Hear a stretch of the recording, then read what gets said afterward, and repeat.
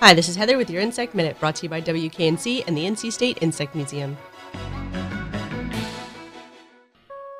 Wasps use other insects and spiders to feed their offspring during development. Most paralyze their prey and carry it to the burrow or nest. But what if the prey is too big to carry?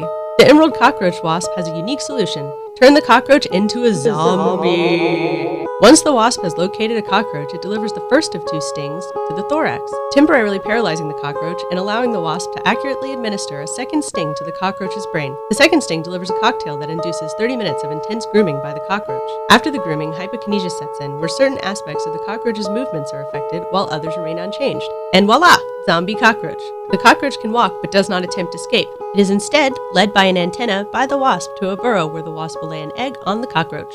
The cockroach will stay alive in a hypokinetic state for up to 5 weeks, and by that time the wasp's egg will have hatched, eaten away the cockroach's insides, and begun pupation. Soon an adult wasp will emerge and begin searching out its own cockroach to zombify. If you'd like to learn more about the emerald cockroach wasp and watch a video of the zombifying process, visit the museum's website at insectmuseum.org, where you'll also find out information about the museum and read our blog where we talk about interesting stuff going on in the world of entomology.